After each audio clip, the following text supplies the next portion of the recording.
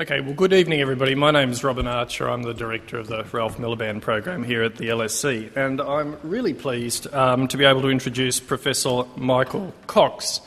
I mean, such is his contribution to public debate both here at the LSE and way, way beyond in countries around the world that I think many of you will find him a familiar face.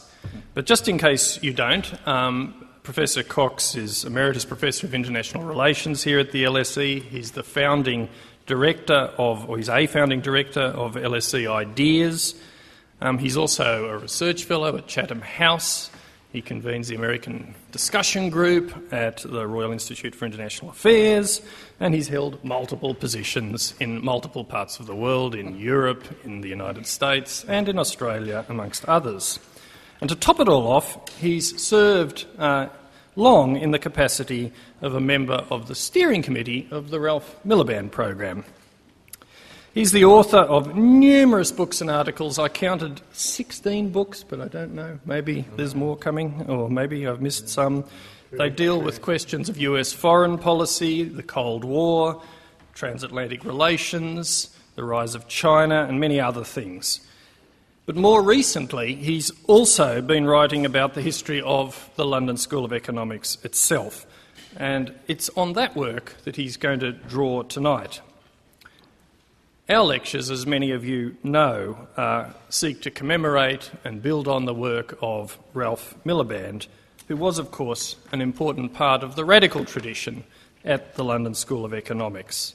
And so we're particularly pleased to be able to hear a lecture tonight from Mick about the radical tradition of the LSE. Mick is going to speak for about 45 minutes, something like that, and then we'll have lots of time for question and discussions. So can I just ask you to join me in welcoming our speaker, Professor Michael Cox.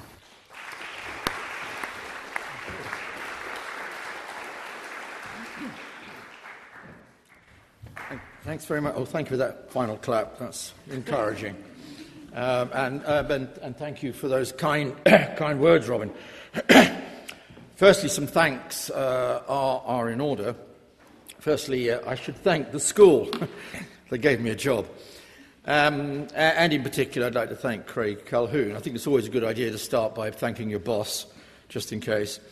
But in Craig's case, it is to say thanks a year on for asking me to write a short history of the LSE in its 120th anniversary. Now, when people say they're going to write a short history, dear, what's that statement about? I would have written you a short letter, but it'd take too long. But anyway, but I've been working on it now for the better part of a year and a bit more, and discovering things I never knew about the school, and some things I don't think senior members of the school would want to be discovered about the school. But anyway, it's still a work in progress. But without doing the work, as I think Robin suggested, and all the work I've done on the book, and you can see my library at home, dear me, I couldn't be here tonight talking about what I'm going to talk to you about, which is this particular issue, which I kind of gave the kind of nice provocative title, Red Flag over Houghton Street, the radical tradition at the LSE, myth, reality and fact. So thanks to the school, thanks to Craig for asking me to take on what I think is probably an impossible task, but I'm getting there. Secondly, thanks to the organising committee and to you for coming along tonight. There are many, many other things going on. And finally, and thanks to the Miliband family and to all those associated with it. I don't know if I'm the only person here who knew Ralph, but I did, briefly, in the 1970s, so I go back some time.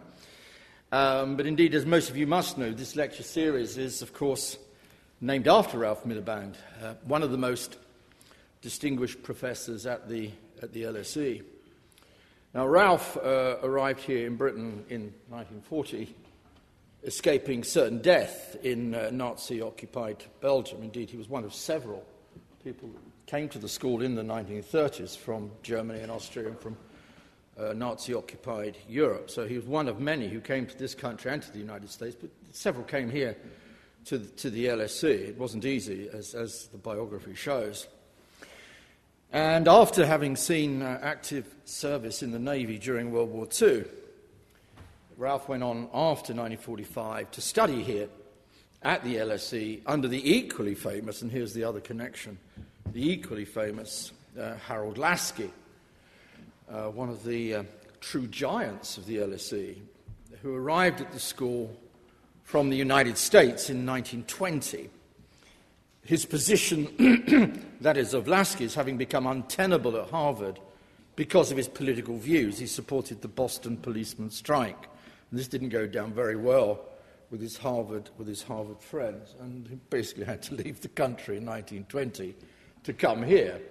And through means and mechanisms largely to do with his friend Graham Wallace and others, he got a job here, and Harold Laski then continued lecturing here until his sudden and early death in 1950 under rather sad and tragic circumstances. So the lives of both Ralph and Harold Laski are very much interconnected and intertwined. Strongly supported by Laski, Ralph Miliband, that is, was then finally appointed to a position and then taught at the LSE in the government department, the same department that Laski, of course, been professor of for several years, for the better part of 20 years. And it was at the school, of course, that Ralph published his two well-known, best-known Marxist classics, Parliamentary Socialism, published in 1961, and The State in Capitalist Society, which was published in 1969. So between the two of them, that is to say Harold Laski and Ralph Miliband, they effectively covered half a century association with the LSE from 1920 really through to 1970 or just there afterwards. Though, as anybody who knows anything about the school's history knows and soon discovers, particularly if they read what happened both to Harold in the 1930s and indeed throughout his whole career here, and Ralph to a very large degree, the relationship they had with the LSE was always a pretty rocky one. In fact, as Mike Newman shows in his excellent biography of Ralph Miliband, so alienated did Ralph Miliband and Ralph become by the late 60s that he finally decided to leave. And if you read through the biography by Mike Newman, you can see how bitter it was. At certain points, he wouldn't even come back to the school. He wouldn't eat with friends here because he was so annoyed by what had happened in the 1960s, in the great troubles which hit the school from 67 onwards. And finally he left, of course. But like Laski before him, Ralph had made his mark, however bitter his departure happened to be. And it was in many ways a truly remarkable one. Which leads me really to my first main point, namely that however rocky their respective relationships with the school were to be, that is to say Laski's and Miliband's were to be, both in, I think, fundamental ways contributed to the LSE's reputation for being a rather radical place. I think, take out Laski, take out Miliband, you may have a very different feeling or an impression about the school, but they were here for the better part of 50 years, between 1920 and 1970. And this is something I shall go on to discuss. But as we shall see, the story is a complicated one, as all things are. But if nothing else, this does speak volumes about the impact they had. I use the word impact in the proper sense of the word, not the current way that universities use it, by the way. But if nothing else, this does speak volumes about the impact they had, both through their various writings, and maybe even more significantly through their extraordinarily well-attended lectures. It used to be a great tradition at the school, to some degrees it might remain so, that lectures were just as important as research. The teaching was just as important as publishing well-referenced papers, which then appeared in journals that very few people read. So it does say something really about them and their power, and their power both as writers, in Laski's case, of course, a book a week almost. Ralph was a little less prolific, but nonetheless, they also gained this reputation not only, as I say, as writers, influencing thousands of people at the time, but also through their extraordinarily well-attended lectures. You might also tell us something about the school more generally, that it could even appoint such well-known radicals to senior positions, though whether the school was ever very happy that it had done so in the first place, of course, remains a very open question. I've not yet read the secret archives of the LSE to find out what they really thought. The obvious question then arises, for me at least, thinking about this theme tonight, is were Harold and Ralph representative of anything other than themselves? Were they merely window dressing, tolerated by a liberal and sometimes not so liberal establishment at a school, which was, by the way, just as famous for appointing Friedrich Hayek in the early 1930s, and, if you want to add insult to injury, for some of us anyway, Karl Popper in the late 1940s. Indeed, Popper would not have come to the school and could not have come back to the school. As he said, he was in exile in New Zealand, which is not a bad place to be in exile, I suppose. I quite like New Zealand myself. But he would never have got to the school without Hayek's support. Indeed, much of the early work that Popper tried to publish with publishers was rejected. And the way it got published, interestingly, was through the LSE journal at the time called Economica, in which some of his earlier work, which was not deemed to be acceptable, at least to normal publishers, was then published then. And then it was Hayek who brought Popper over. And what giants they were, really, however much you may agree or disagree with them, it doesn't matter. How important they were and significant that they were. So clearly this is a school with different traditions. And I'm not trying to suggest for 1 second that it only has one. Indeed, the same Hayek, of course, who was here, again, for the better part of 20 years, published and wrote The Road to Serfdom in 1944, while still at the school. Indeed, the origins of The Road to Serfdom, which I would actually rate as one of the most influential books written in the 20th century, actually. One of the most influential books written in the 20th century against planning, against socialism, and about the totalitarians in our midst, such as E.H. Carr and other people like that. And Karl Mannheim was another one named. Nonetheless, whatever you say about the book, whatever you think about it, and by the way, it was one of Mrs. Thatcher's favourites. Later on she said that she had read it. We're not too sure that she did. There's no entire proof on that, but she claims that she did. She did read quite a lot, unlike most Tories, I suppose. The same Hayek, of course, who wrote The Road to Serfdom, and the same Popper who made his reputation by writing The Poverty of Historicism and The Open Society and Its Enemies, both complex works displaying great erudition. Indeed, I can actually remember when my first university in the 1960s, which sadly was not here at the LSE, a much lesser institution, the first books I was actually given to read by a political theorist was, you must read these books by Karl Popper called The Poverty of Historicism and The Open Society and Its Enemies. I looked at these books, they were so big. I said, is there a shorter version, executive summary possibly? I said, why do you want me to read it? He said, if you read these books, it'll be the best antidote to Marx and Marxism ever. I thought, well, right, okay, well, I clearly didn't read them very carefully. Going on in the story, however, so it's not just the story of Lasky and Ralph Miliband, obviously. It's a story of many traditions in the school. And we might also recall two other points, that when Lasky suddenly died in 1950, he was not replaced by a radical, which many people assume would happen, by the way. I mean, he'd been here for so long, he'd been so dominant a figure at the school, such a figure in terms of his lecturing style and all the rest of it, that everybody thought, well, there's got to be a post-Lasky. Well, there wasn't. There was Michael Oakeshott. Now, again, I'll leave you to go and read Michael Oakeshott. He's a very brilliant man in many, many ways. But if you read his opening lecture here, which he gave his inaugural lecture here, that is not the lecture of a radical seeking to change the world. The world is as it is. We are a ship on the sea floating, no anchor to find, no port to get into for safety. The wandering intellectual in the world. Complex man, but and when of course Oakeshott was appointed, this was much to the consternation of Lasky's old students, particularly those from India who were greatly influenced by Lasky. Not to mention the left-wing magazine, The New Statesman, which berated this appointment. They thought it was a disaster for the school to have appointed him. It should also be added that when Ralph left for Leeds in the early 1970s, the school seemed to be in no hurry to replace him with someone of similar theoretical disposition, or I might add, of equal intellectual stature. So is there even a story to be told? I can hear you think, well, what's this man going on about? Is there even a story to be told about that supposed red flag flying, or more precisely, fluttering over Houghton Street? Some would say most definitely not.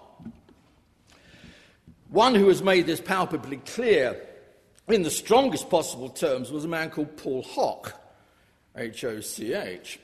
One of those damned American radicals, as Lionel Robbins used to characterize the American radicals of the 1960s. So damned American radicals, those foreigners. One of those American radicals who had made his name during LSE's troubles in the 1960s.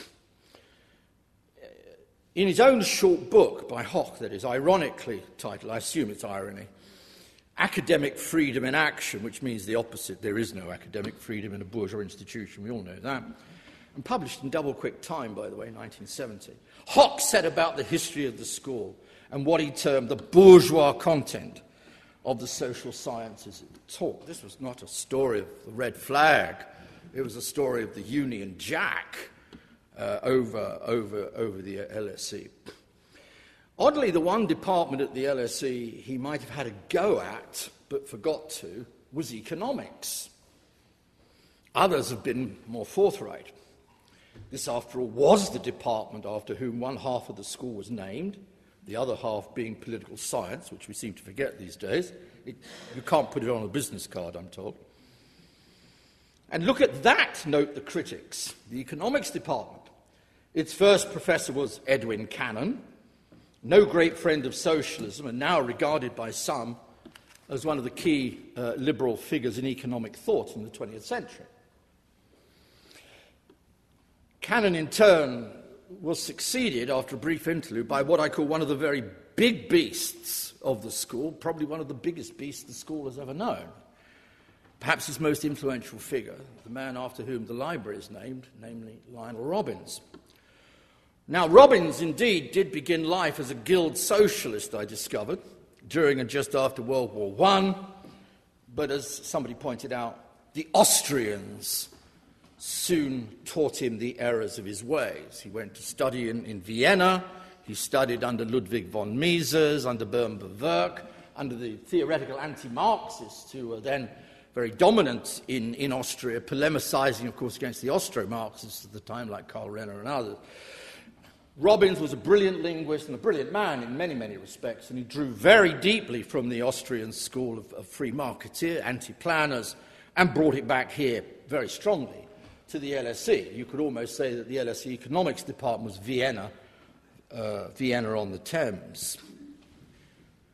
Indeed, it was Robbins who later brought one of the Austrians to the school itself, namely Hayek, and together with another interesting professor, Arnold Plant, in the 1930s, not only fought off the scourge of the socialist planners who were all over the place in the 1930s, of course, but also that lot up in Cambridge, led by John Maynard Keynes, ably supported by such brilliant economic nonconformists such as Pierre Sraffa and Joan Robinson. The school became known as the free market school, essentially. It's overly simplified, but I think that's how it became known. The anti-Keynesians, the anti-planners, the theoretical marketeers of their time. But it wasn't just the economics department. Many others, too, of that time could hardly be described as radical. Whatever the Daily Mail then, possibly even now, might have thought or thinks about the social sciences. Take my own department, international relations. Perhaps I ought to be very careful here, given there's one or two friends in the audience.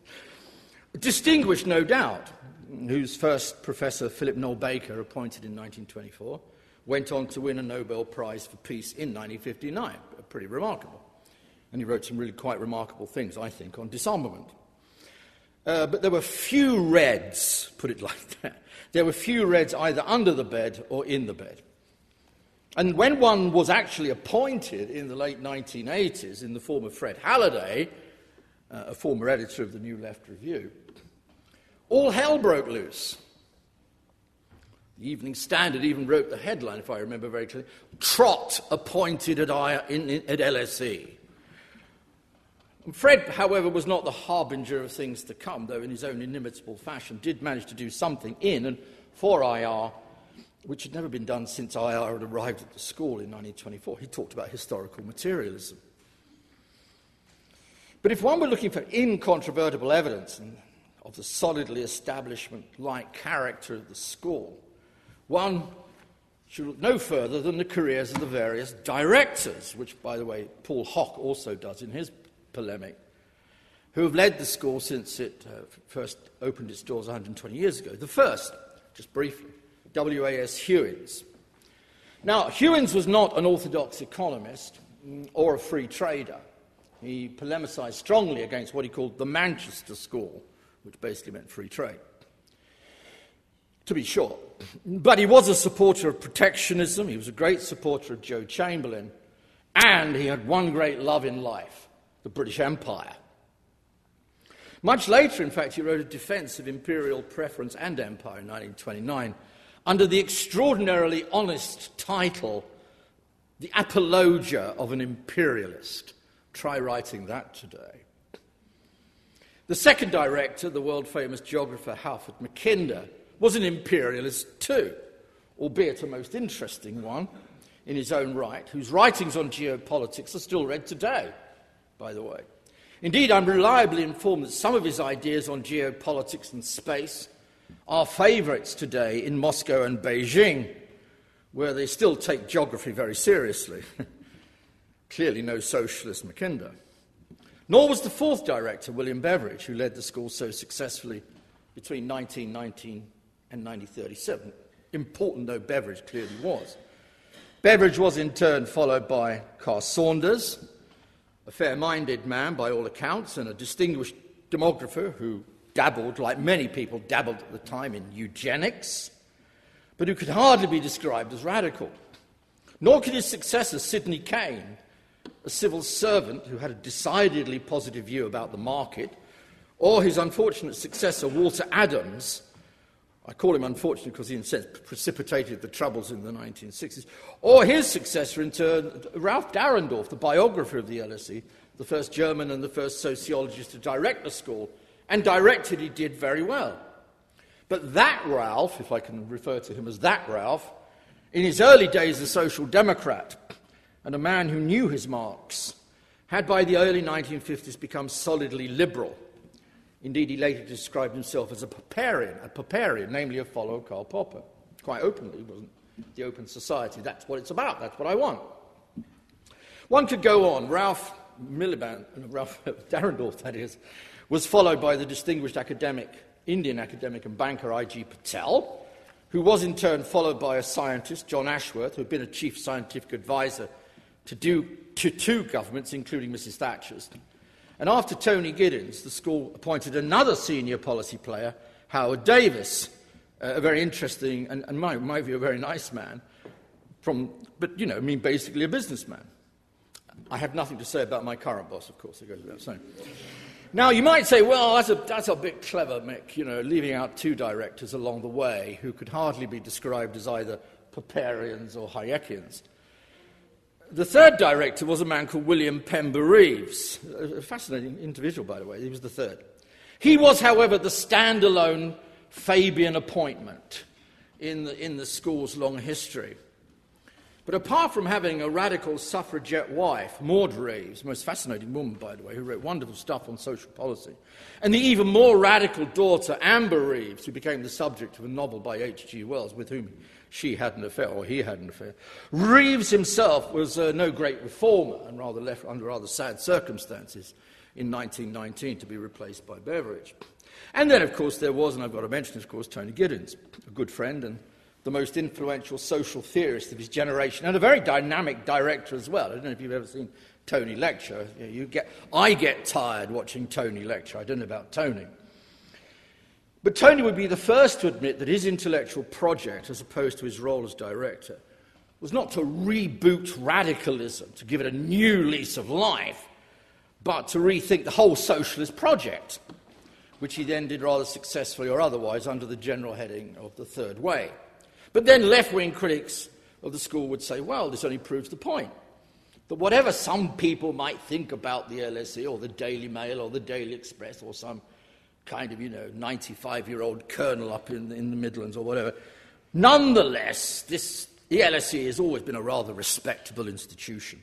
A little bit pink, with a dash of red here and there, but nothing else to recommend it to the comrades. As one of its early Marxist critics put it, the Trotskyists, by the way, C.L.R. James, who wrote a wonderful book called Black Jacobins, by the way, he once said the LSE was set up for only one purpose, to combat Marxism, not to propagate it. Still, we're left with a question after that long digression. If all that is true, and that the mission of LSE has always been to educate part of the global elite rather than change the world, a thesis, by the way, advanced by Mary Scott, a history of the LSE, a very interesting book, a French book. Why has the place acquired the reputation it has? That's the dilemma. That's the question I keep coming back to. After all these directors, after all this stuff, after what Paul Hock tells me about the place, why then does it have that reputation? Why did it acquire that reputation? Is it purely fictional? Has somebody got it wrong? Is there massive misperception in the world? Is it only based on the appointment of just a few academics like Lasky and Ralph Miliband? Is there nothing to it? Well, I would suggest that there is something to it. Or rather, I want to suggest here this evening that there is an interesting and important story or set of stories to be told about the LSE's radical and critical past, which form an important part of a wider story. It is obviously not the whole story, as I've already indicated. But the fact of the matter is that the school has, at certain moments in time, particularly historically, has, for a variety of different reasons, been seen as and been perceived as being rather different, almost certainly very different to what might be described as a normal university. Perhaps it is just a question of perception rather than the facts. But perceptions cannot be entirely separated from the facts. Indeed, perceptions are themselves forms of facts. And there's little doubt that over time the school did acquire a reputation as being somewhere where what I call politically dodgy people hung out. In fact, the red label, and I don't mean the whiskey, the red label which attached itself to the school almost from day one was one that its directors, and indeed certainly its governors, always found to be decidedly embarrassing. There are several examples of this kind of denial of what I think was going on at certain levels of the school by those up there. It's going on all the time. I find this in the history. It's fascinating. No, not us. It's quite interesting. One great example is provided in the 1930s, when it actually looked for a moment as if the Marxist Frankfurt School Library and some of its faculty would come here. In fact, Beveridge came very close to signing the deal because it was coming out of Nazi Germany. Why the LSE, you might ask? It's a good question. Why think of the LSE to bring it? That's an interesting question in its own right. Well, in the end, it didn't come here because of a decisive intervention made by Lionel Robbins. He made it clear to the then director, William Beveridge, who agreed then, that the school already had a reputation for being too left-wing and socialist, and that if the school were to accept the donation from Frankfurt, this would make life even more difficult in terms of its reputation, reputational risk. There's another great example I found in 1940. I dug this one out from the archives. This is a wonderful one. As you probably know, or you may not know, but I'm telling you now, as you probably know, all aliens in this country in 1940, even Jewish and anti-Nazi aliens, so-called, were viewed as potential fifth columnists, the enemy within, if you want. And many were interned, some for a long time, some temporarily, but many were, on the Isle of Man, many of them anyway, including, by the way, Klaus Moser, who later went on to become a government statistician. But before this could happen, before you could be interned, or they had to make a decision about what to do with you, a tribunal was held. And one tribunal was held in the decidedly left-wing ghetto of Hampstead in North London. And before the judge, there appeared the famous German demographer, then working at the school, a brilliant demographer, by the way. His name was R.R. Kuczynski, a fascinating man, fascinating children too, by the way, who went on to become East German spies. But that's another question. Kuczynski, standing before the judge, worrying, of course, that he's going to take the next a single flight to the Isle of Man. Not much to look forward to, I would have thought.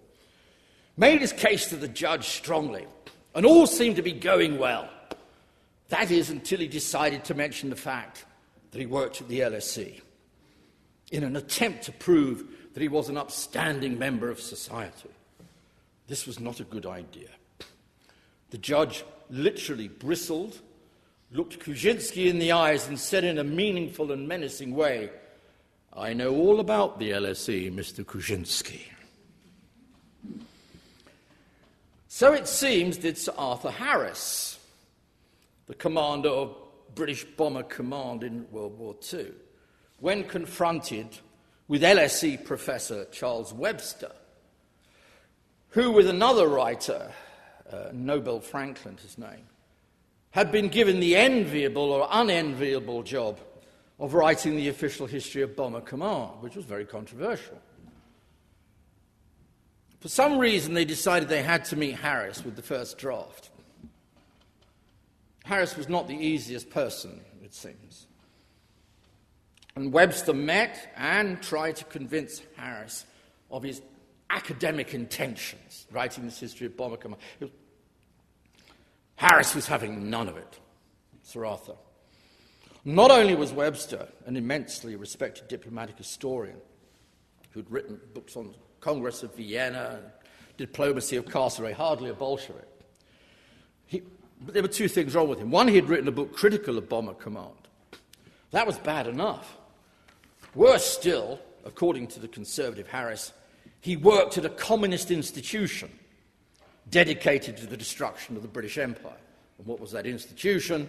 The London School of Economics. Indeed, said Harris, he might even be a communist himself.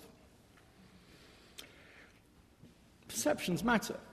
Understandings, the way it was seen. It doesn't conform to that Paul Hock simple story, does it?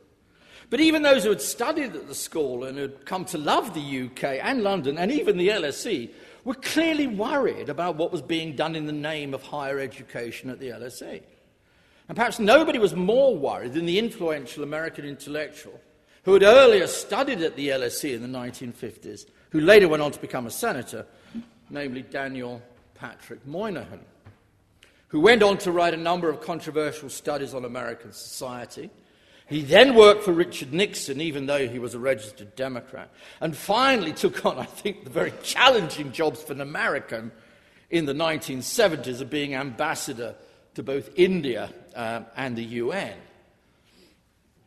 Here, Moynihan met the rising tide of radical third worldism, anti-imperialism, clearly directed very much against the US. He was not much amused. But who or what was to blame for all this, he asked in an article published in 1975 in the magazine Commentary. He was in no doubt. It was the LSE, with what he saw as its strong anti-capitalist bias. Of course, this had nothing to do with communism at the LSE. He was quite clear about that, as Harris believed. But it had everything to do with the kind of British socialism, as he called it, propagated at the school. It was this that was causing the US so much trouble around the world. To quote Moynihan, "Has there ever been a conversion to socialism so complete, he wrote, as that of," and I'm quoting him myself here, "as that of the Malay, the Igbo, the Gujarati, the Jamaican, the Australian," we didn't know about that, "the Cypriot, the Guianan, the Yemenis, the Yoruba, the Sabra, the Fellahin, to this distant creed." And where did this creed come from? You've guessed it. From what he called the most important institution of higher education in Asia and Africa, none other than the London School of Economics. There you have it. In spite of what revolutionary skeptics like Hock might think about the bourgeois character of the LSE, or others like that judge in Hampstead, or Harris, or Moynihan, people have taken a very different view. But where does this come from? Where does this perception come from? Is it just purely misperception? Is it purely misunderstanding? Is it oversimplification? Well, I'd be blunt. I mean, nobody thinks of King's College across the road there in exactly the same way, or did think about King's in the same way, or UCL, or Queen Mary. But many have thought it about the LSE. And the question which I try and set myself now, and I won't go over this in too much detail, but is why? What's played this role in creating that impression? that understanding. A number of factors at play here, I think, and I'll run through them. First point I would say is what sticks in the popular memory. What is memory about? How does it play itself through in terms of people's perceptions? For what has LSE been remembered? If I could put it like that, whole memorialization, if you want to put it in that context. Many things, no doubt. More recently, Libya. By the way, when I said to people I'm writing a book about the LSE, I said, well, is there going to be 2 or 3 chapters on Libya? I thought, well, okay. That's sticky. It's sticky thinking. It sticks in people's minds. But the one thing that comes up time and again, sticks, is what happened here in the 1960s. Time and again. Time and again. Now, there's much misunderstanding about the Troubles. I mean, the Troubles here at the LSE, not in Northern Ireland. Most of the staff, by the way, were not on the radical student side, although some may have had some sympathy with it. Some staff even got the sack, by the way, including Robin Blackburn and Nick Bateson. And the Walter Adams appointment, which precipitated the Troubles in the first instance, that appointment stood in spite of all the student protest, and then it kind of segued into all sorts of other things. The establishment won, if you like, in the end. To be perfectly honest, the hardliners won, I think, overall. But an image and reputation was created, and like all reputations, it stuck around for many years thereafter. I kind of call it the taxi driver test. 2 out of 3 black taxi drivers in this town, when they dropped me at the LSE, they said, what are you doing at the LSE? Oh, bloody hell, full of communists still, isn't it? Well, it's that kind of memorialization, that kind of sense of where the LSE once was, which has not gone away completely. But the reputation was there before the 60s. That's the point I want to make. If it's just about the 60s, well, fine. But the reputation was there before the 60s, as we have seen. Lionel Robbins was worried about it in the 1930s, as I've already pointed out. So too, by the way, was Sidney Webb, the key founder of the LSE, along with Beatrice, his wife, Beatrice Webb, G.B. Shaw, George Bernard Shaw, the great playwright, and, of course, that wonderful academic who doesn't get enough credit, I think, in this story, Graham Wallace. Indeed, time and again, Sidney, in particular, went out of his way to try and prove the school's innocence of the charge laid against it of propagating socialism. You can even see this in some of his early appointments. I'm sure that some of his early appointments are, in a sense, appointments to try and dish the argument that somehow or another this school, created by Fabians, was in any way, had anything to do with socialism in some ways, The fact that he made the appointments he did rankled with some of his comrades at the time. George Bernard Shaw wrote a very strong letter to Beatrice on this question. They also rankled, as I found out, with the most radical anti-imperialist of the age, John Hobson, who wrote that fantastic book on imperialism in 1901. Now, I've always asked this question, why did Hobson never get a job at the LSE?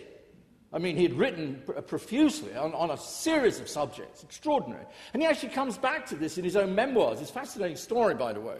Very funny, too. And he's obviously a little bit fed up with the LSE, to say the least. He was never offered a post at the school, and later commented that while people like L.T. Hobsbawm, the founder of sociology in this country, and Graham Wallace, kept alive what he called the broad humanism of the LSE, others did not. Notably, the economists, always the economist, isn't it? Professor Foxwell and Professor Ackworth. The first, he noted, Foxwell, taught his students why not to socialise banking, while the latter, Professor Ackworth, who was the professor of railway economics here, taught his students why not to nationalise the railways. He continued that Henry Hutchinson, of course, had donated the money in the first instance in 1894, would have turned in his grave. Yet, the very fact that the school was created in the way in which it was by 4 Fabian socialists left its mark on the school and shaped its reputation for decades to follow.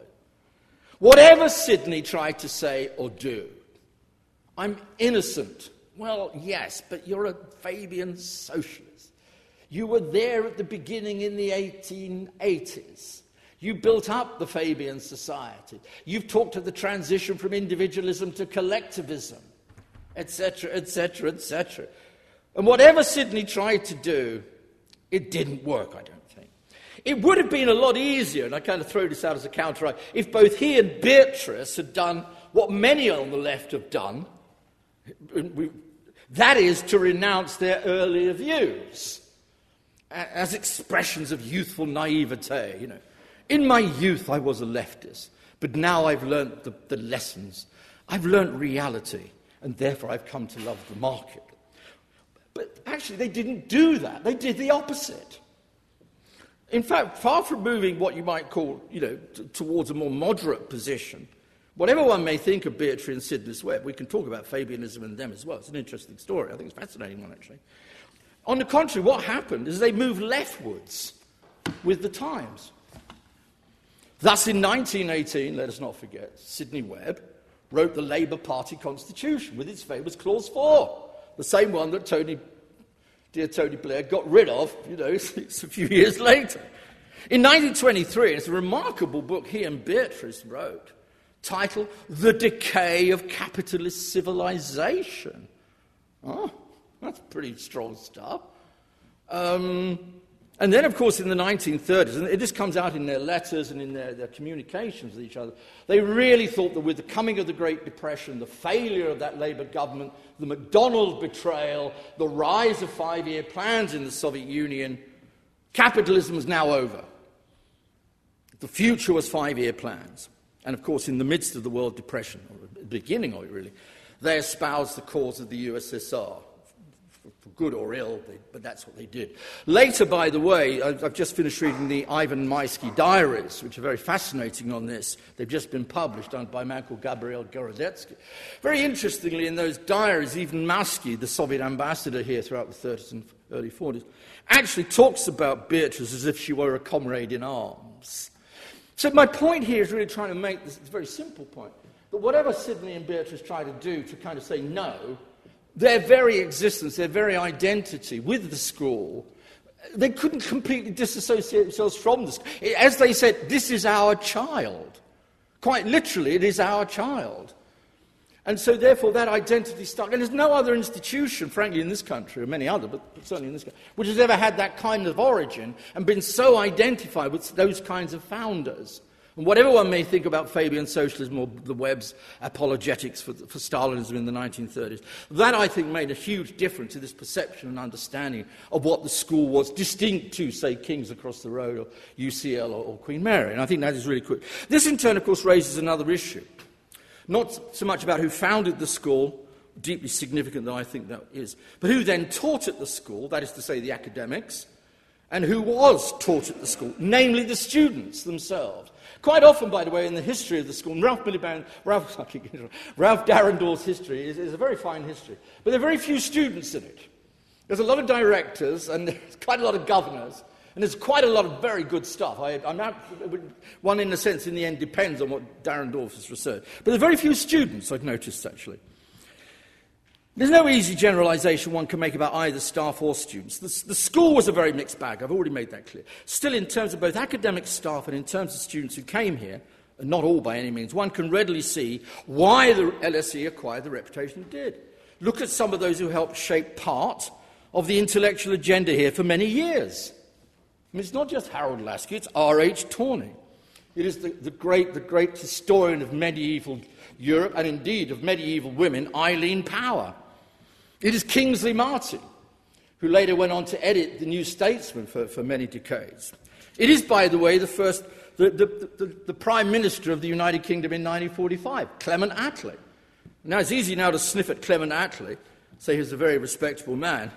Nonetheless, one of the international brigades that fought in Spain was called the Clement Attlee Brigade. Don't forget that. And by the way, Attlee broke with the Labour Party on the left in the 1930s. Hugh Dalton, the later Chancellor of the Exchequer, much criticising of him, but nonetheless, as Ben Pinblott, an old friend of mine, subsequently died tragically, said about Dalton, he was an important figure on the left. Evan Durbin wrote one of the great important books on democratic planning. Nicholas Caldor taught here for a while. And the Webbs themselves, and of course Lasky. Even those who were not identifiably on the left on the staff, and there were many who were not, particularly the anthropologist Branislaw Malinowski, attracted many students who were on the left. It's very interesting.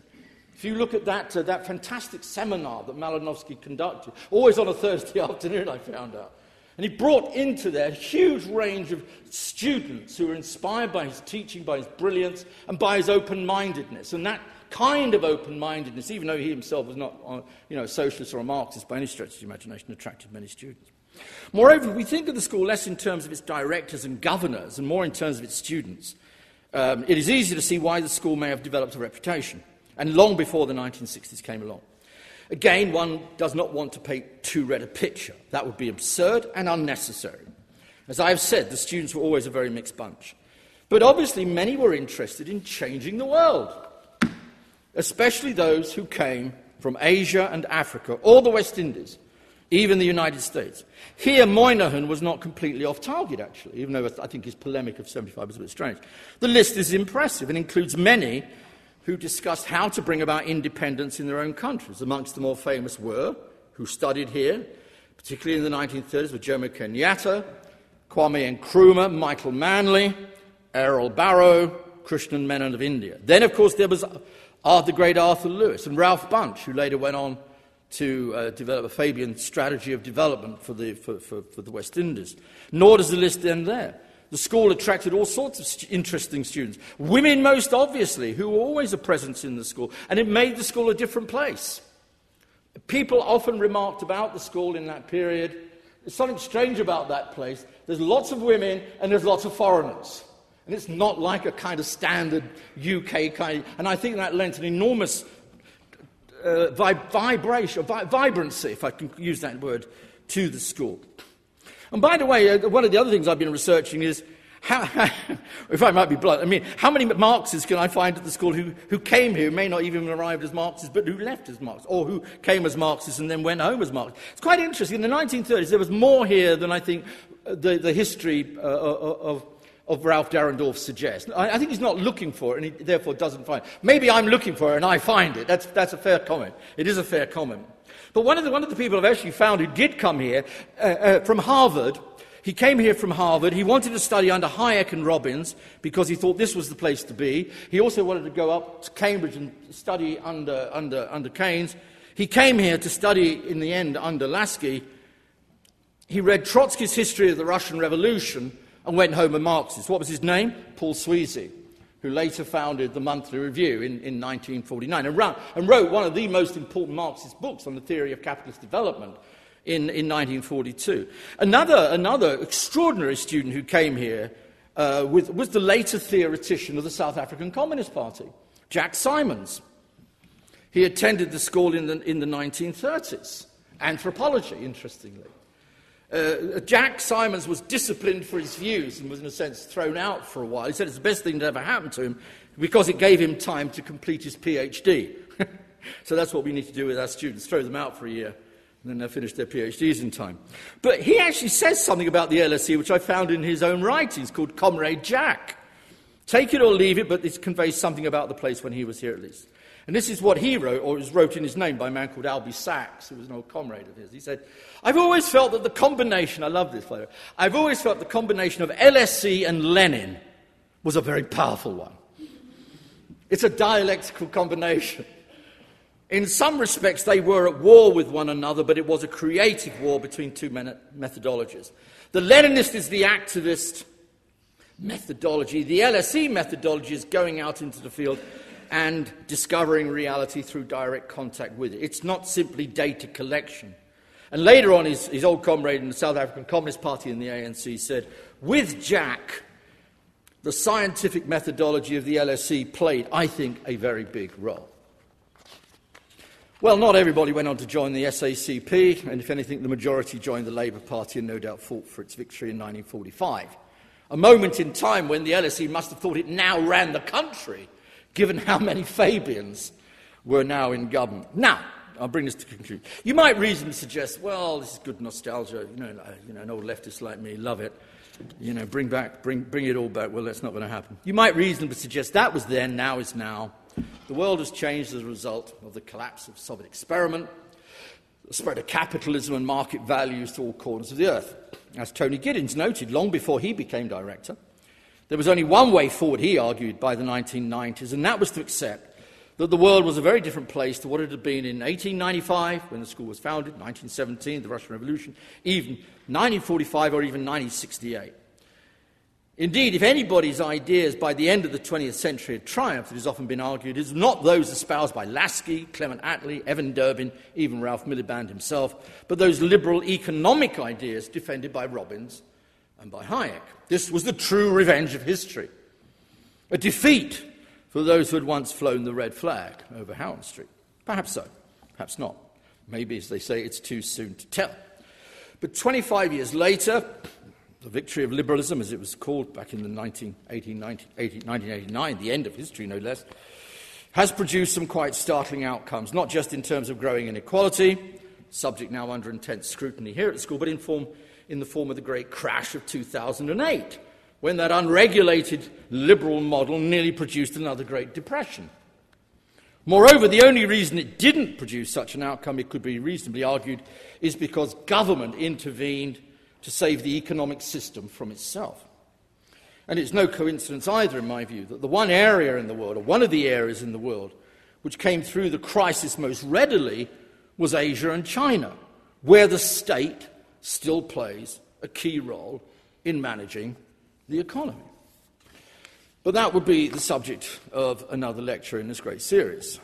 But before anybody delivers it here at the LSE, it's always worth being reminded of one very important part of this rather unique institution's history, a part that I think can easily now be brushed under the carpet because it is too embarrassing or even forgotten altogether.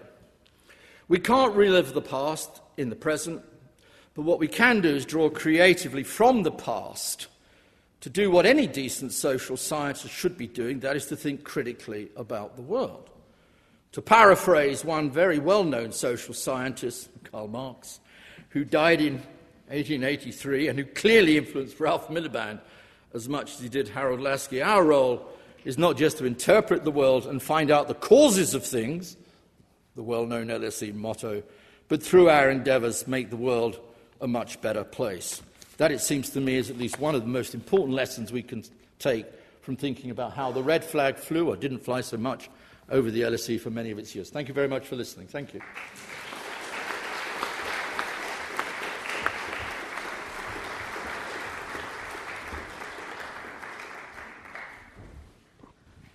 Well, thank you very much for that tour de force. Can we just start with taking single questions? Could you just say who you are and where you're from so that we know, please? We've got this gentleman with the glasses up the back to begin with. Just wait for the microphone to come.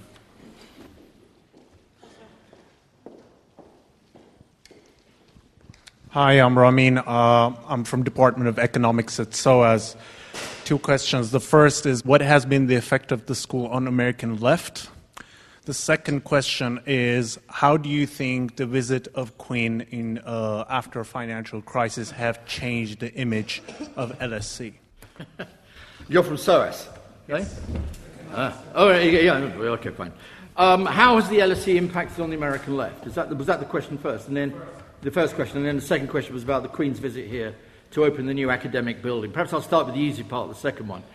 As you know, when the Queen came here to open the new academic building, I think 2008, was it 2009, she turned to a young Italian economist in the economics department here at the LSE and said, well, why didn't you predict it? And I'm not sure he provided the answer that because he hadn't, and nor indeed had the economics department. What impact has that had on the reputation of the LSE? I think no more than it's had on the reputation of most economics departments, if I might be blunt. Or indeed quite a lot of what I might call standard market economics. My good friend Meghnad Desai, who can hardly be described any longer as a radical, although in his old days was, gave a lecture the other evening, and Meghnad said, well, let's be perfectly frank, this wasn't just an economic crisis, it was a crisis of economics, more generally. You know, the notions of equilibrium economics, the notion of perfect markets, market equilibrium. The tragedy or the sadness out of all that is that very, very little, as far as I can see, and you may have a better answer to me, very little has actually changed in standard economics to respond to that crisis. You know, we are now 2008. We're now 7 years on. Has there been a rewriting of the textbooks in economics? Has there been a rethinking? As far as I know, not at all.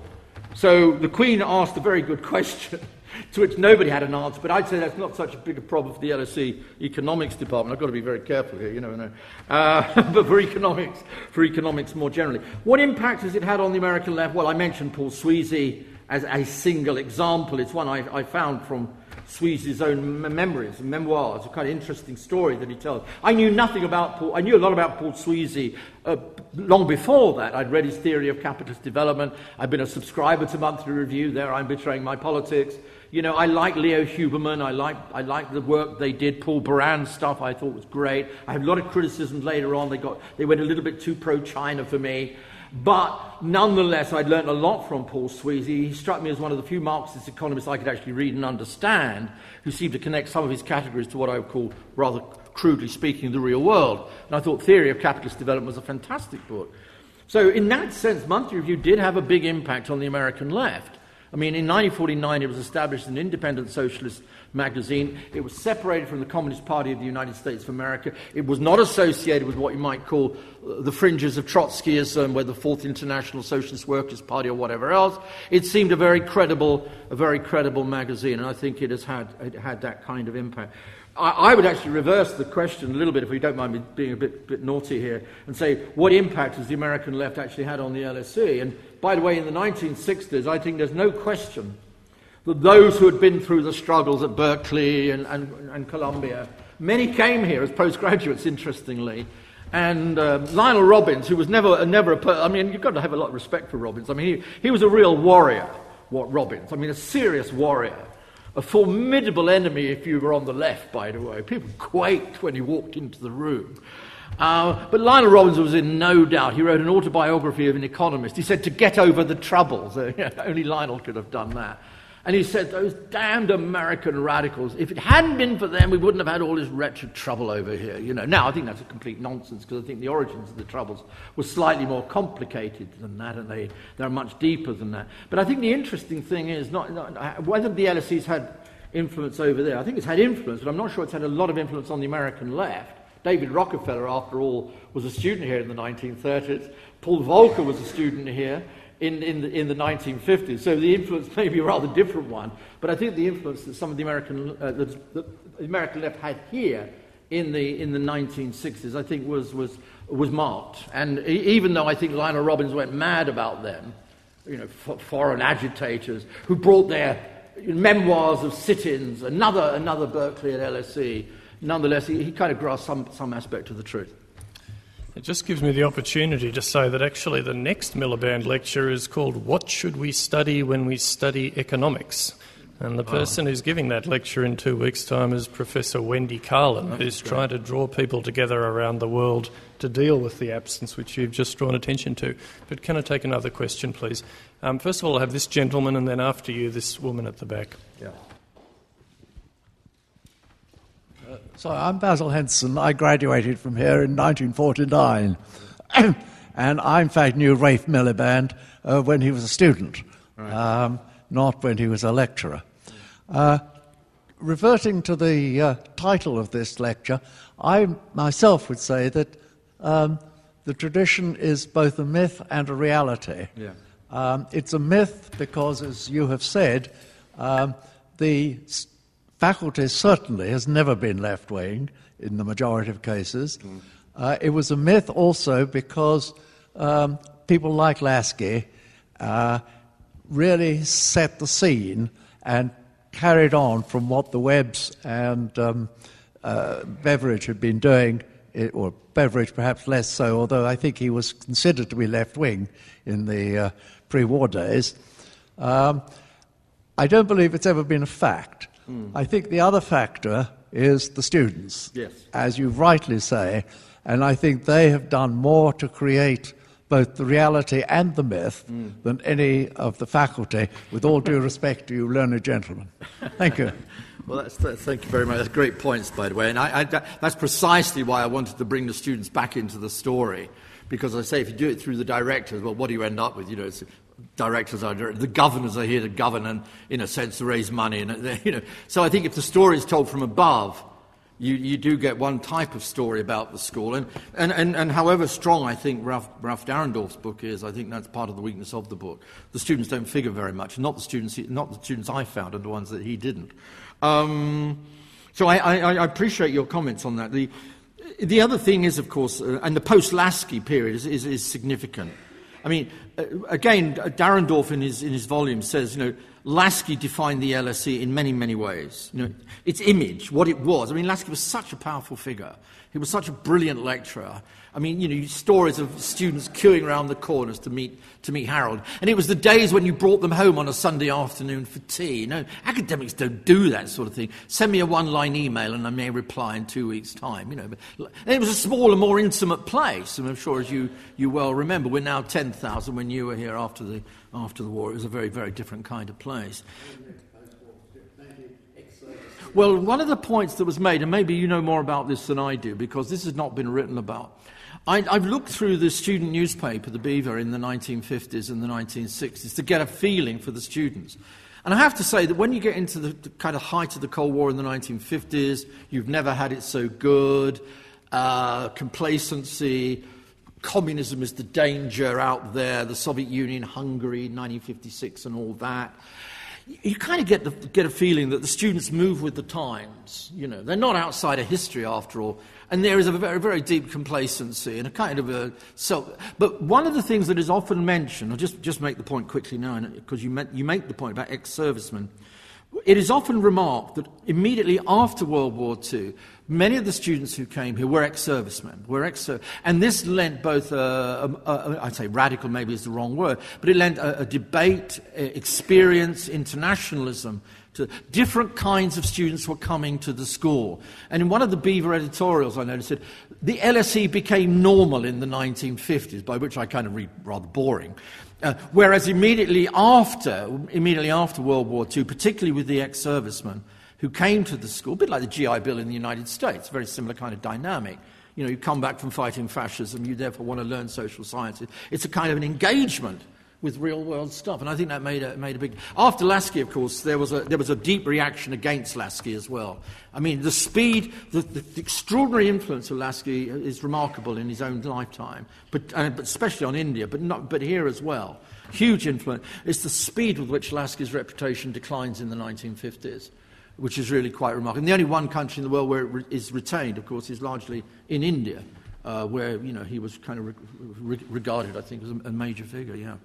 So it is an interesting fact. Just quickly, and then we'll... Yeah. At LSE in those days, there was an ex-service student. I think he'd fought in Spain as well. Yes. And he was extremely left-wing until the Yugoslavia crisis, and then he became a Titoist, and he ended up as Mrs. Thatcher's political advisor. The gentleman that our friend is referring to is none other than Alf Sherman. Oh, Alf Sherman.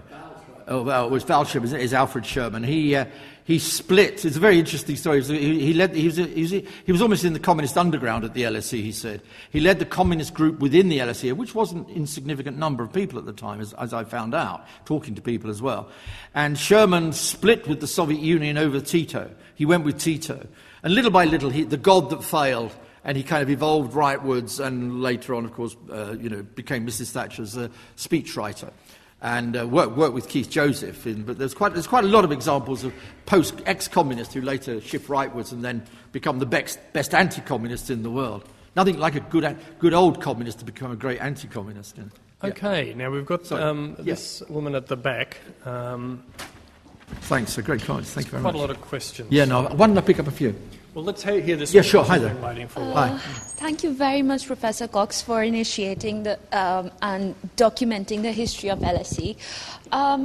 The purpose why I personally came here today, I'm just curious about discovering the identity of LSE, both the people who became a part of the institution and the institution itself, how it had evolved and has evolved. And what perplexes me is the utopianism of leftist ideas. How utopian or realistic has LSE been? as an institution, or the students at LSE have been. And do you think, this may be my personal bias, when you speak of Libya and knowing that the foreign minister himself was here in the 1960s leading student protests, and when you gave the example of India or Africa, do you somehow think, looking at what history has done to these societies and cultures and countries or nations, has there been more harm done than any good in a broader sense? Well, thank you for that neutral question. Well, I'm bound to say, look, I mean, it depends on your perspective on this one. Look, I mean, firstly, I think without utopianism, you don't get anything done. Realism is both psychologically impossible and theoretically inconceivable. If you simply accept the world as is, then nothing changes and never gets done. Now, I still hold to that view, however much I may have altered it theoretically. You know, the world needs utopians. However, it doesn't need utopians who, A, believe in violence, and B, it doesn't need utopians of the old form. And I agree that what finally evolved in many of these societies, one's got to face this very brutally. You're quite right. I mean, I'm not trying to avoid the question. I was a kind of critic of much of this. I was a great critic of Stalinism, and I was a great critic to much of the Third World Socialism and some of the nonsense that was done in the name of socialism or Third World Socialism in many countries. You know, and this later on, I think, has come back to haunt the left. I fully agree with you, and then therefore, to that degree, you could say it is done damage. And I don't want to get rhetorical and say, well, how much damage has capitalism done? Well, it's done quite a lot of damage too. You know, but that's a rhetorical response. I think one of the things of coming to terms with this tradition, you're quite right, is not just to celebrate it, to realise it, even to talk about it, even to say that it was there. I think is important. It is also to look at its underside. I'm not naive on this. I'm really not naive on this. I mean, to give you a very simple example, Beatrice and Sidney Webb's book on the Soviet Union in the 1930s. I mean, you know, the Soviet Union, a new civilization with a question mark. Second edition, the question mark is gone. In the same year as the purges are destroying the old Bolshevik party in the USSR and leading to the deaths of hundreds of thousands of loyal Bolsheviks and loyal socialists, and many, many others as well. So, you know, as a good old socialist myself, you know, I was hugely critical and have always remained hugely critical of that particular book and of the particular idea, a set of bureaucratic socialistic ideas which underpinned it. I don't think you can avoid that. I don't think you can avoid that, and I think we've got to confront that.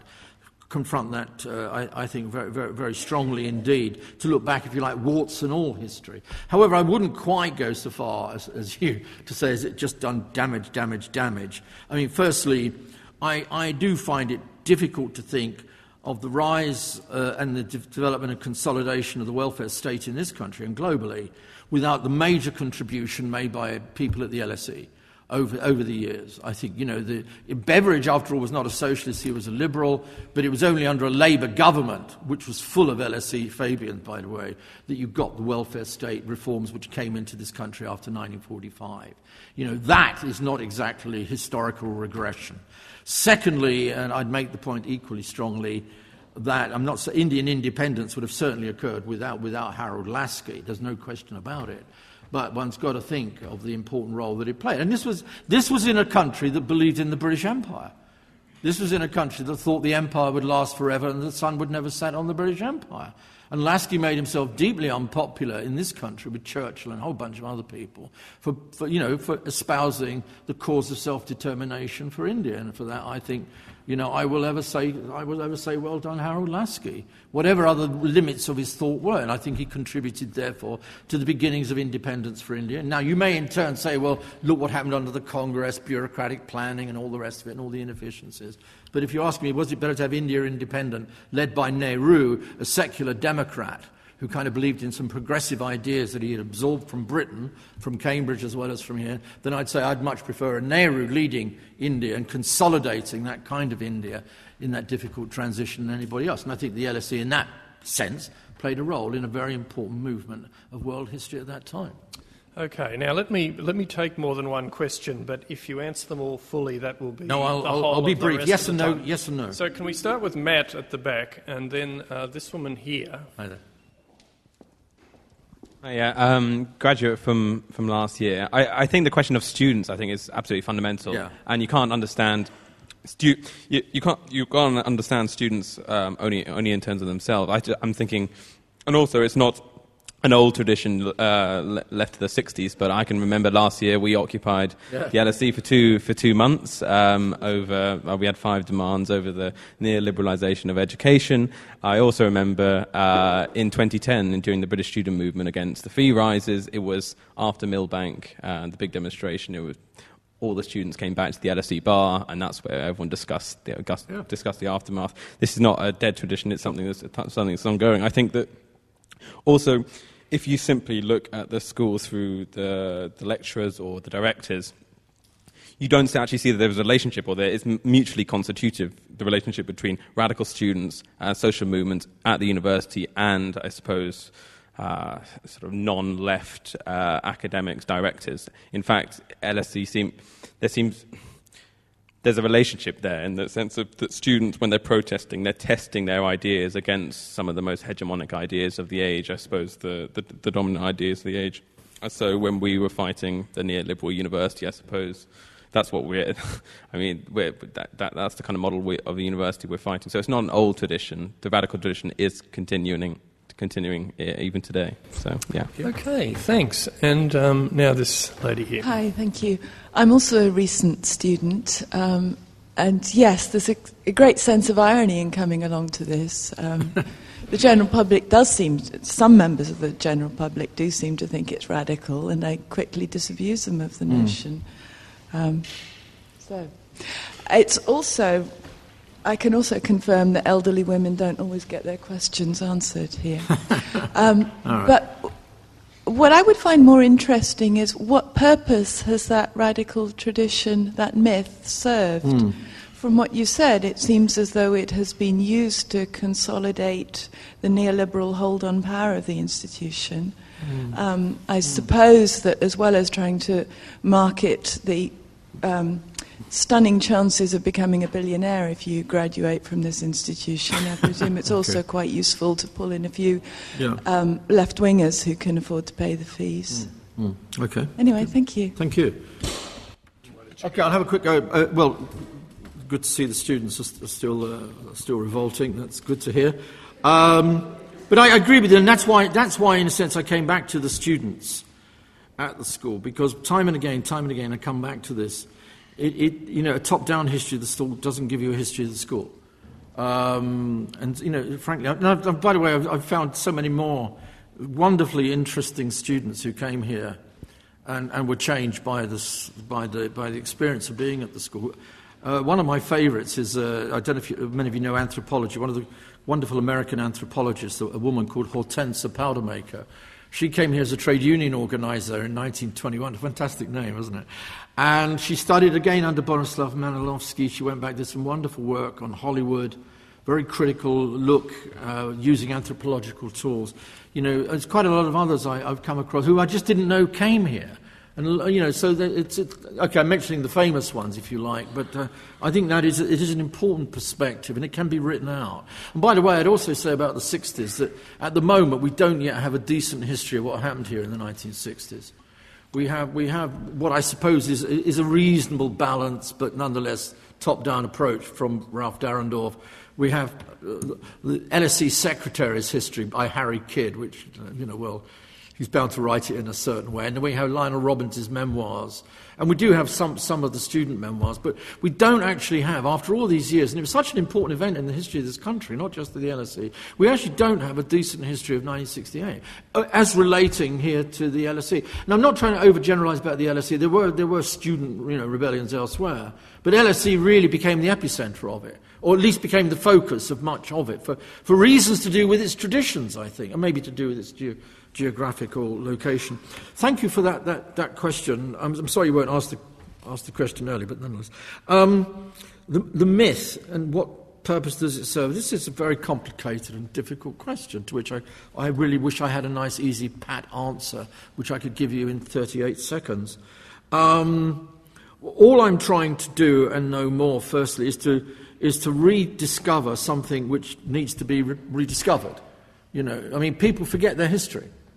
I mean, it was dear old Leon Trotsky once said, you've got to tell the same history. Whether you agree with Trotsky is another question. He said, he's always amazed.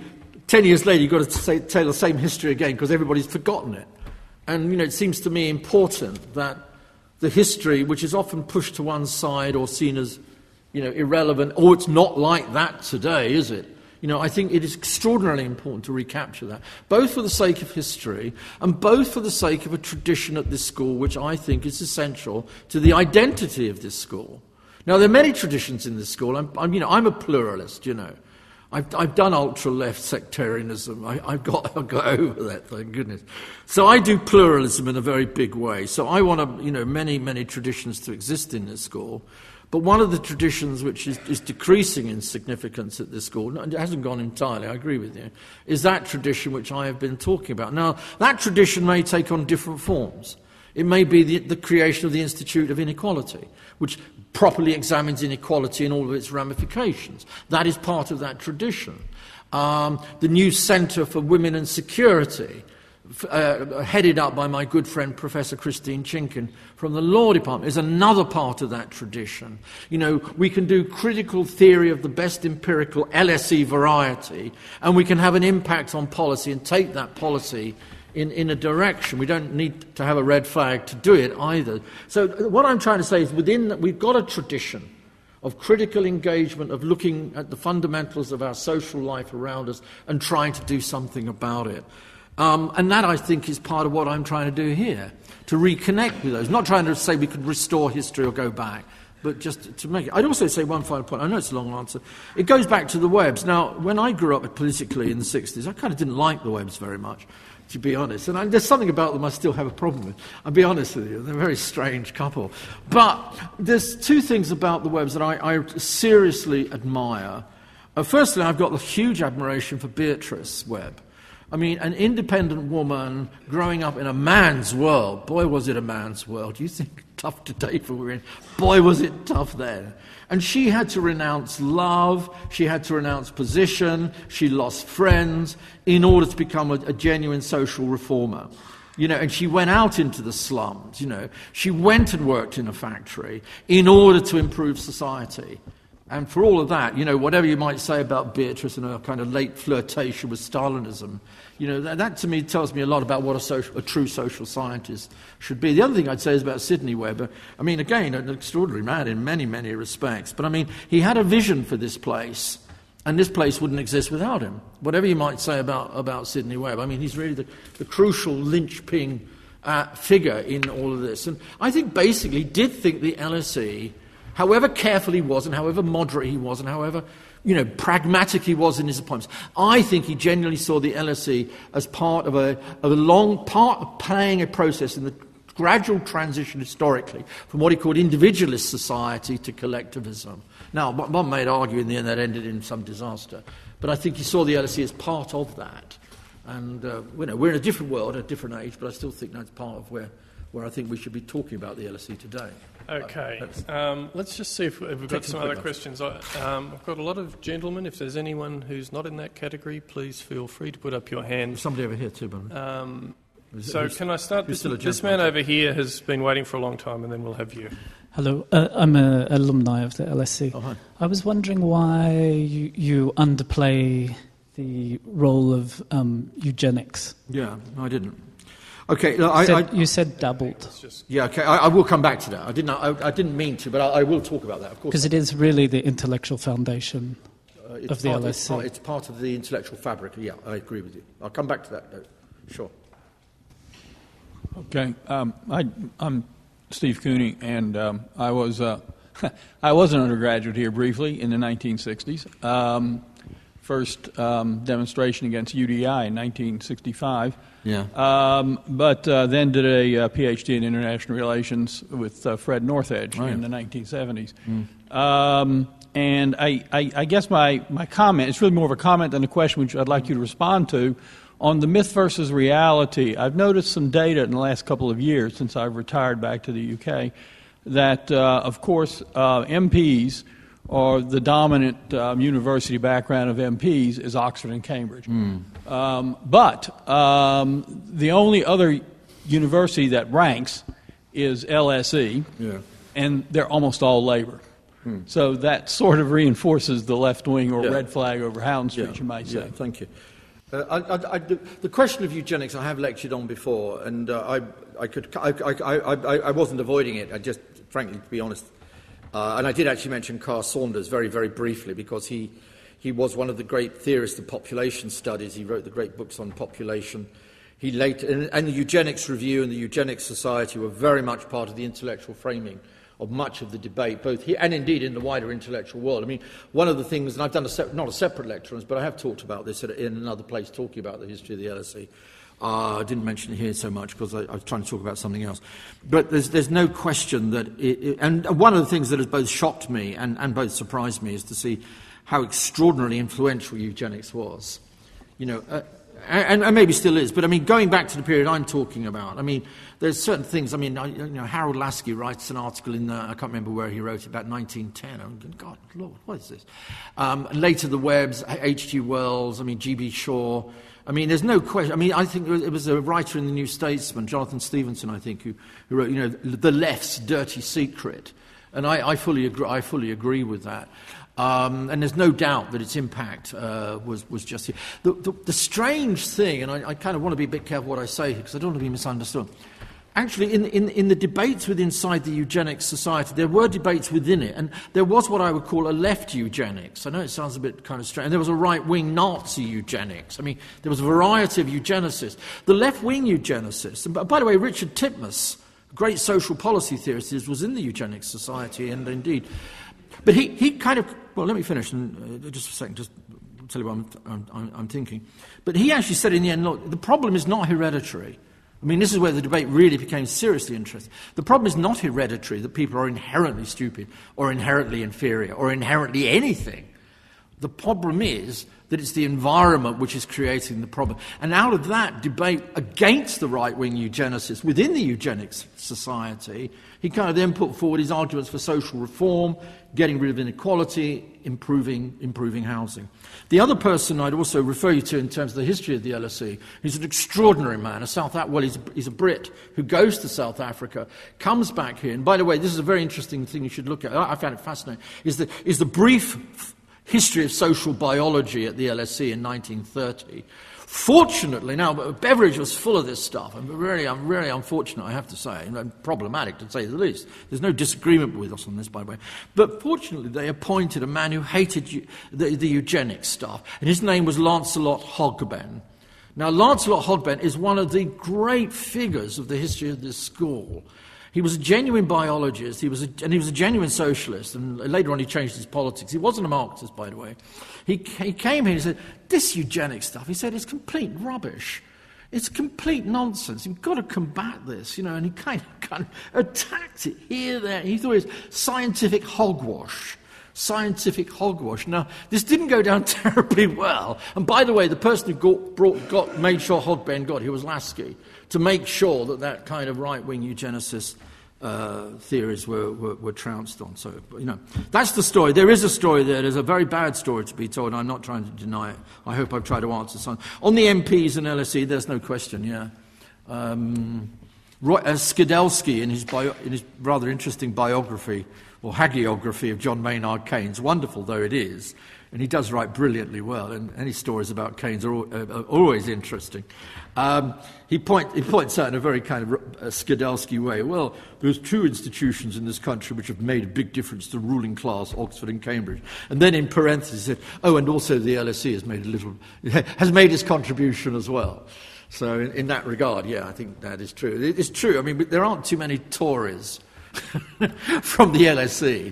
Indeed, I even spoke to one director who said, I wish we had more in the Tory party, but we can't find many. Well, maybe there are a few around. It's okay. Nothing wrong with a decent Tory. Okay. But anyway, the point is well made. If everyone's succinct, we can get in two more questions. Yeah, okay. So can I have this gentleman here and then the bloke with the glasses who's been waiting over here? He's been his hand up forever, yeah. Oh, it doesn't matter what. Doesn't matter, yeah. You go first, by all means. Well, thank you very much for your talk. I think for a considerable amount of time now, the LSE has been quite right-wing from the leadership. I mean, accepting £80 million for the new Academy building For the what? From the new Academy building. Yeah.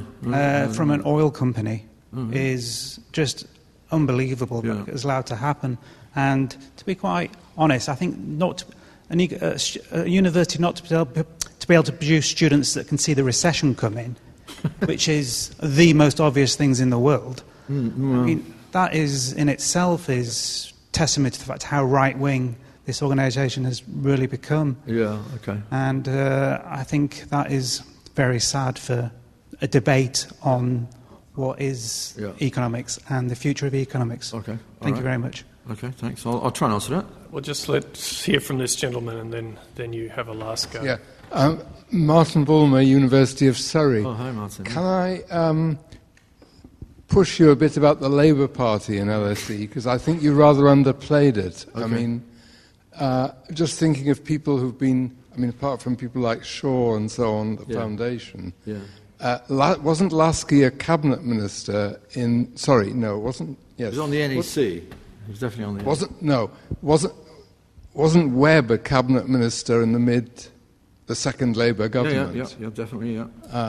So he was very prominent at one time, although I agree with what you say about his general role in the school. Yeah. Didn't say very much about Hugh Dalton, but he was quite a prominent economist who then sort of went into Parliament and taught here part-time, I think, and so on. Right. Lasky was on the national executive of the Labour Party and embroiled in a famous libel dispute, which I think made his position in the school difficult for a period. Very, yes. You didn't say very much about Titmuss and his sort of circle. Okay. Although I recently read an anecdote about the 50th anniversary of the Social Administration Department, which I thought was rather funny. Yeah. That they celebrated its 50 years in 1962 and invited all the early graduates and members of the department. And they were all meeting in the Shaw Library, and they were rather embarrassed when an elderly gentleman who was a widower living in the Temple came in and sat down at the back, and they realised that this was Clement Attlee, who'd been one of the founding lecturers in the department. Very early on. Who'd come along in response to this invitation, and they pressed him to come up to the front and so on. Yeah. And then afterwards they tried to get him to take a taxi back home or something, and he said, oh no, he'd take the 68 bus because that was the best way to get to King's Cross and so on. Thank you, but Martin. That in a way was rather sort of odd, because it demonstrated the ambivalence towards the political world in a sense.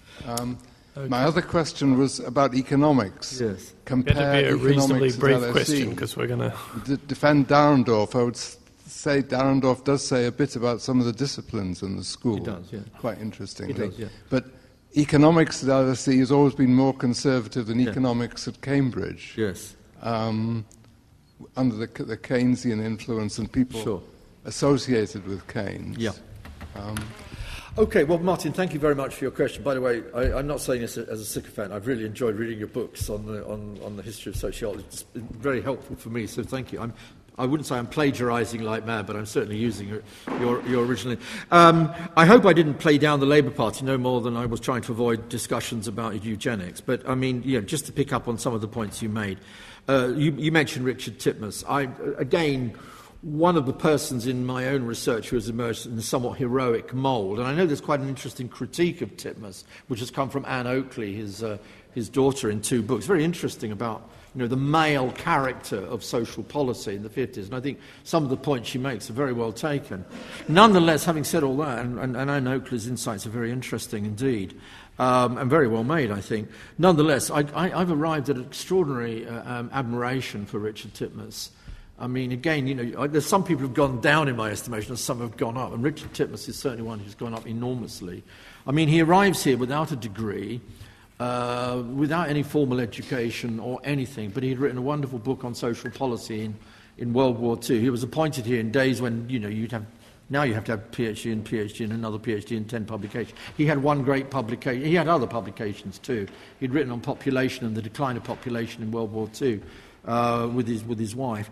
So Titmuss was an extraordinarily influential person here. There's absolutely no question. And of course, with people, his associates, the so-called tit mice, as they were called, Brian Abel Smith and others, Peter Townsend, play an enormous role in the consolidation and development of social policy in this, and indeed internationally. So there's no way I want ever to play down the role of Hugh Dalton. Again, is somebody I've read in some detail now, not only the biographies of him by Ben Pimlott, but his various works on finance and inequality. There's a very interesting chunk in Pimlott's own diaries where he actually says, I wrote this book on inequalities and various things of inequality in the early 1920s when he was a lecturer here in economics. He actually got a full-time job here before he went off and joined politics. And he said, Beveridge, the then director, would say, I don't think this is going to go down very well with the governors, And Dalton is saying, well, the pressure is coming on us, to kind of conform. But, he didn't. He actually did not. And nor, of course, did Lasky. Lasky was on the NEC. Your point about Attlee, I always like the stories about Clement Attlee here. Clement Attlee became a lecturer here largely because the foundation from the Tata Foundation. I mean, there's another interesting thing here. We always think of philanthropists as being bad people because they kind of pull strings and are kind of, doing all sorts of, like Rockefeller, the whole thing about Rockefeller and all that kind of stuff in the 1930s. But the Ram and Tata Foundation, which started putting its money in here in 1912 and 1913, on the back of them, and they wanted to study poverty, destitution, and various other issues. They put the money here, and on the back of that, R.H. Tawney got his first job, and I think Clement Attlee also got his first appointment here. And Clement Attlee actually used to take students down the East End of London to see poverty. Not just to talk about it, but to go down there and to see what it was really like. He also was one of the very only academics I've ever known who said he thought he was being paid too much. I've never known academics ever to say that, but that's what he also said. He was a very modest guy. And Churchill's snide remark about him says more about Churchill. He's much to be modest about. I think this is what actually makes Attlee a very interesting, and actually in his own quiet way, a very great individual. And who did more to social progress in this country than probably anybody else in the period of the 20th century. On the question, finally, of quite right-wing, look, I think it's a bit more... I just think... I don't want to kind of go into this. Are there some conservatives here at the LSE? Well, of course there are, and so there should be. Are there people who are followers of Karl Popper? No, undoubtedly. Are there a few Hayekians around? I hope so. And are there some people around who call themselves Marxists? I think there are. And the students, too, of course, play a big role in this in terms of the engagement and criticising and trying to make academics think about the world in which they live. And I think that engagement between students and academics is crucial, because I think one of the things we've lost over the last few years because of the pressures on academics, and I'll be fair on academics for a moment, I think I always have been, is the pressures on academics is to publish, research, buyouts. I'll get another 3-year grant from the EU. Students? What are they, and particularly the undergraduates. I find that, I'm not saying all of my colleagues are like that at all. There's some great teachers here, but we do have a problem on that front, I think. And it's going to become a bigger problem as the university changes and transitions. And I think that is the dilemma I see today. The pressures on all of us at the moment in higher education, not just at the school, are driving people away from valuing teaching, I believe. I think they're driving us away because of the size of education. I'm not saying we should have fewer students, but you can't have that intimacy and that relationship with the students you could do in the days of Lasky, and Ralph, I'm sure, had the same kind of relationship with students. And the other thing, coming back onto your point, there's absolutely no question, look, you're always going to be under pressure on money. Since the late 1980s, and this comes back to your point, successive governments, beginning with Mrs. Thatcher and running through the Labour government, have said to universities, raise your money. Government grants are going to become less, students are going to have to pay fees.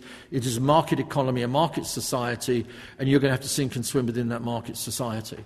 And that is a dilemma, and it puts enormous pressures on institutions, because if they don't raise the money, you can't have the halls like this. I'll be perfectly blunt with you. There is a problem, there is a dilemma, there's an issue. We can't run away with it by saying, we don't take it, because we don't take, the government's not going to supply it, let's be honest. It's the students who pay most of our fees today. So I would kind of slightly not be overly defensive of the LSE. I mean, there's many things about it I would want to be critical of, but I think the idea that it's quite right wing. Well, there's two problems with that, if I might say so. One is most people don't believe that. Perception's kind of rather different. Now, maybe the reality is on the ground is different than the actual perception, but I think perceptions do matter. And frankly, I think those perceptions are important in shaping what the LSE is. And in part, it still keeps quite a lot of academics at the school engaged in terms of social research, in terms of critical research. The Institute of Inequality I've mentioned, the Women in Security. There are many, many other initiatives around the school that the school has taken and is taking. And I think they're taking in part because they see this as part of an LSE tradition of critically engaging and not being, too kowtowing to power. Now, I don't want to idealise it, but I do think that is still part of an important tradition here. And that's the one we've got to build on if we want to build a healthy, open, vibrant debate going on at the school for the next 100 years. I won't be around at the end of the next 100 years, but I hope it still carries on. I hope students carry it forward too. Thank you very much. I think I also want to thank the audience. We've had some very well-informed questions from students past and present. And I think that those questions have been sparked by a great talk. I mean, it's a talk where you started by drawing attention to the fact that prima facie these leftist traditions could be seen as window dressing, but that yet at some level, both reputationally and beyond that, in the foundation and in the protest behaviour and in some of the staff and the students, there was a reality to this tincture of red.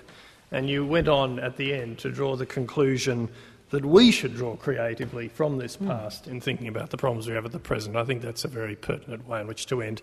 Can you join me in thanking our speaker, Professor? Thank you very much.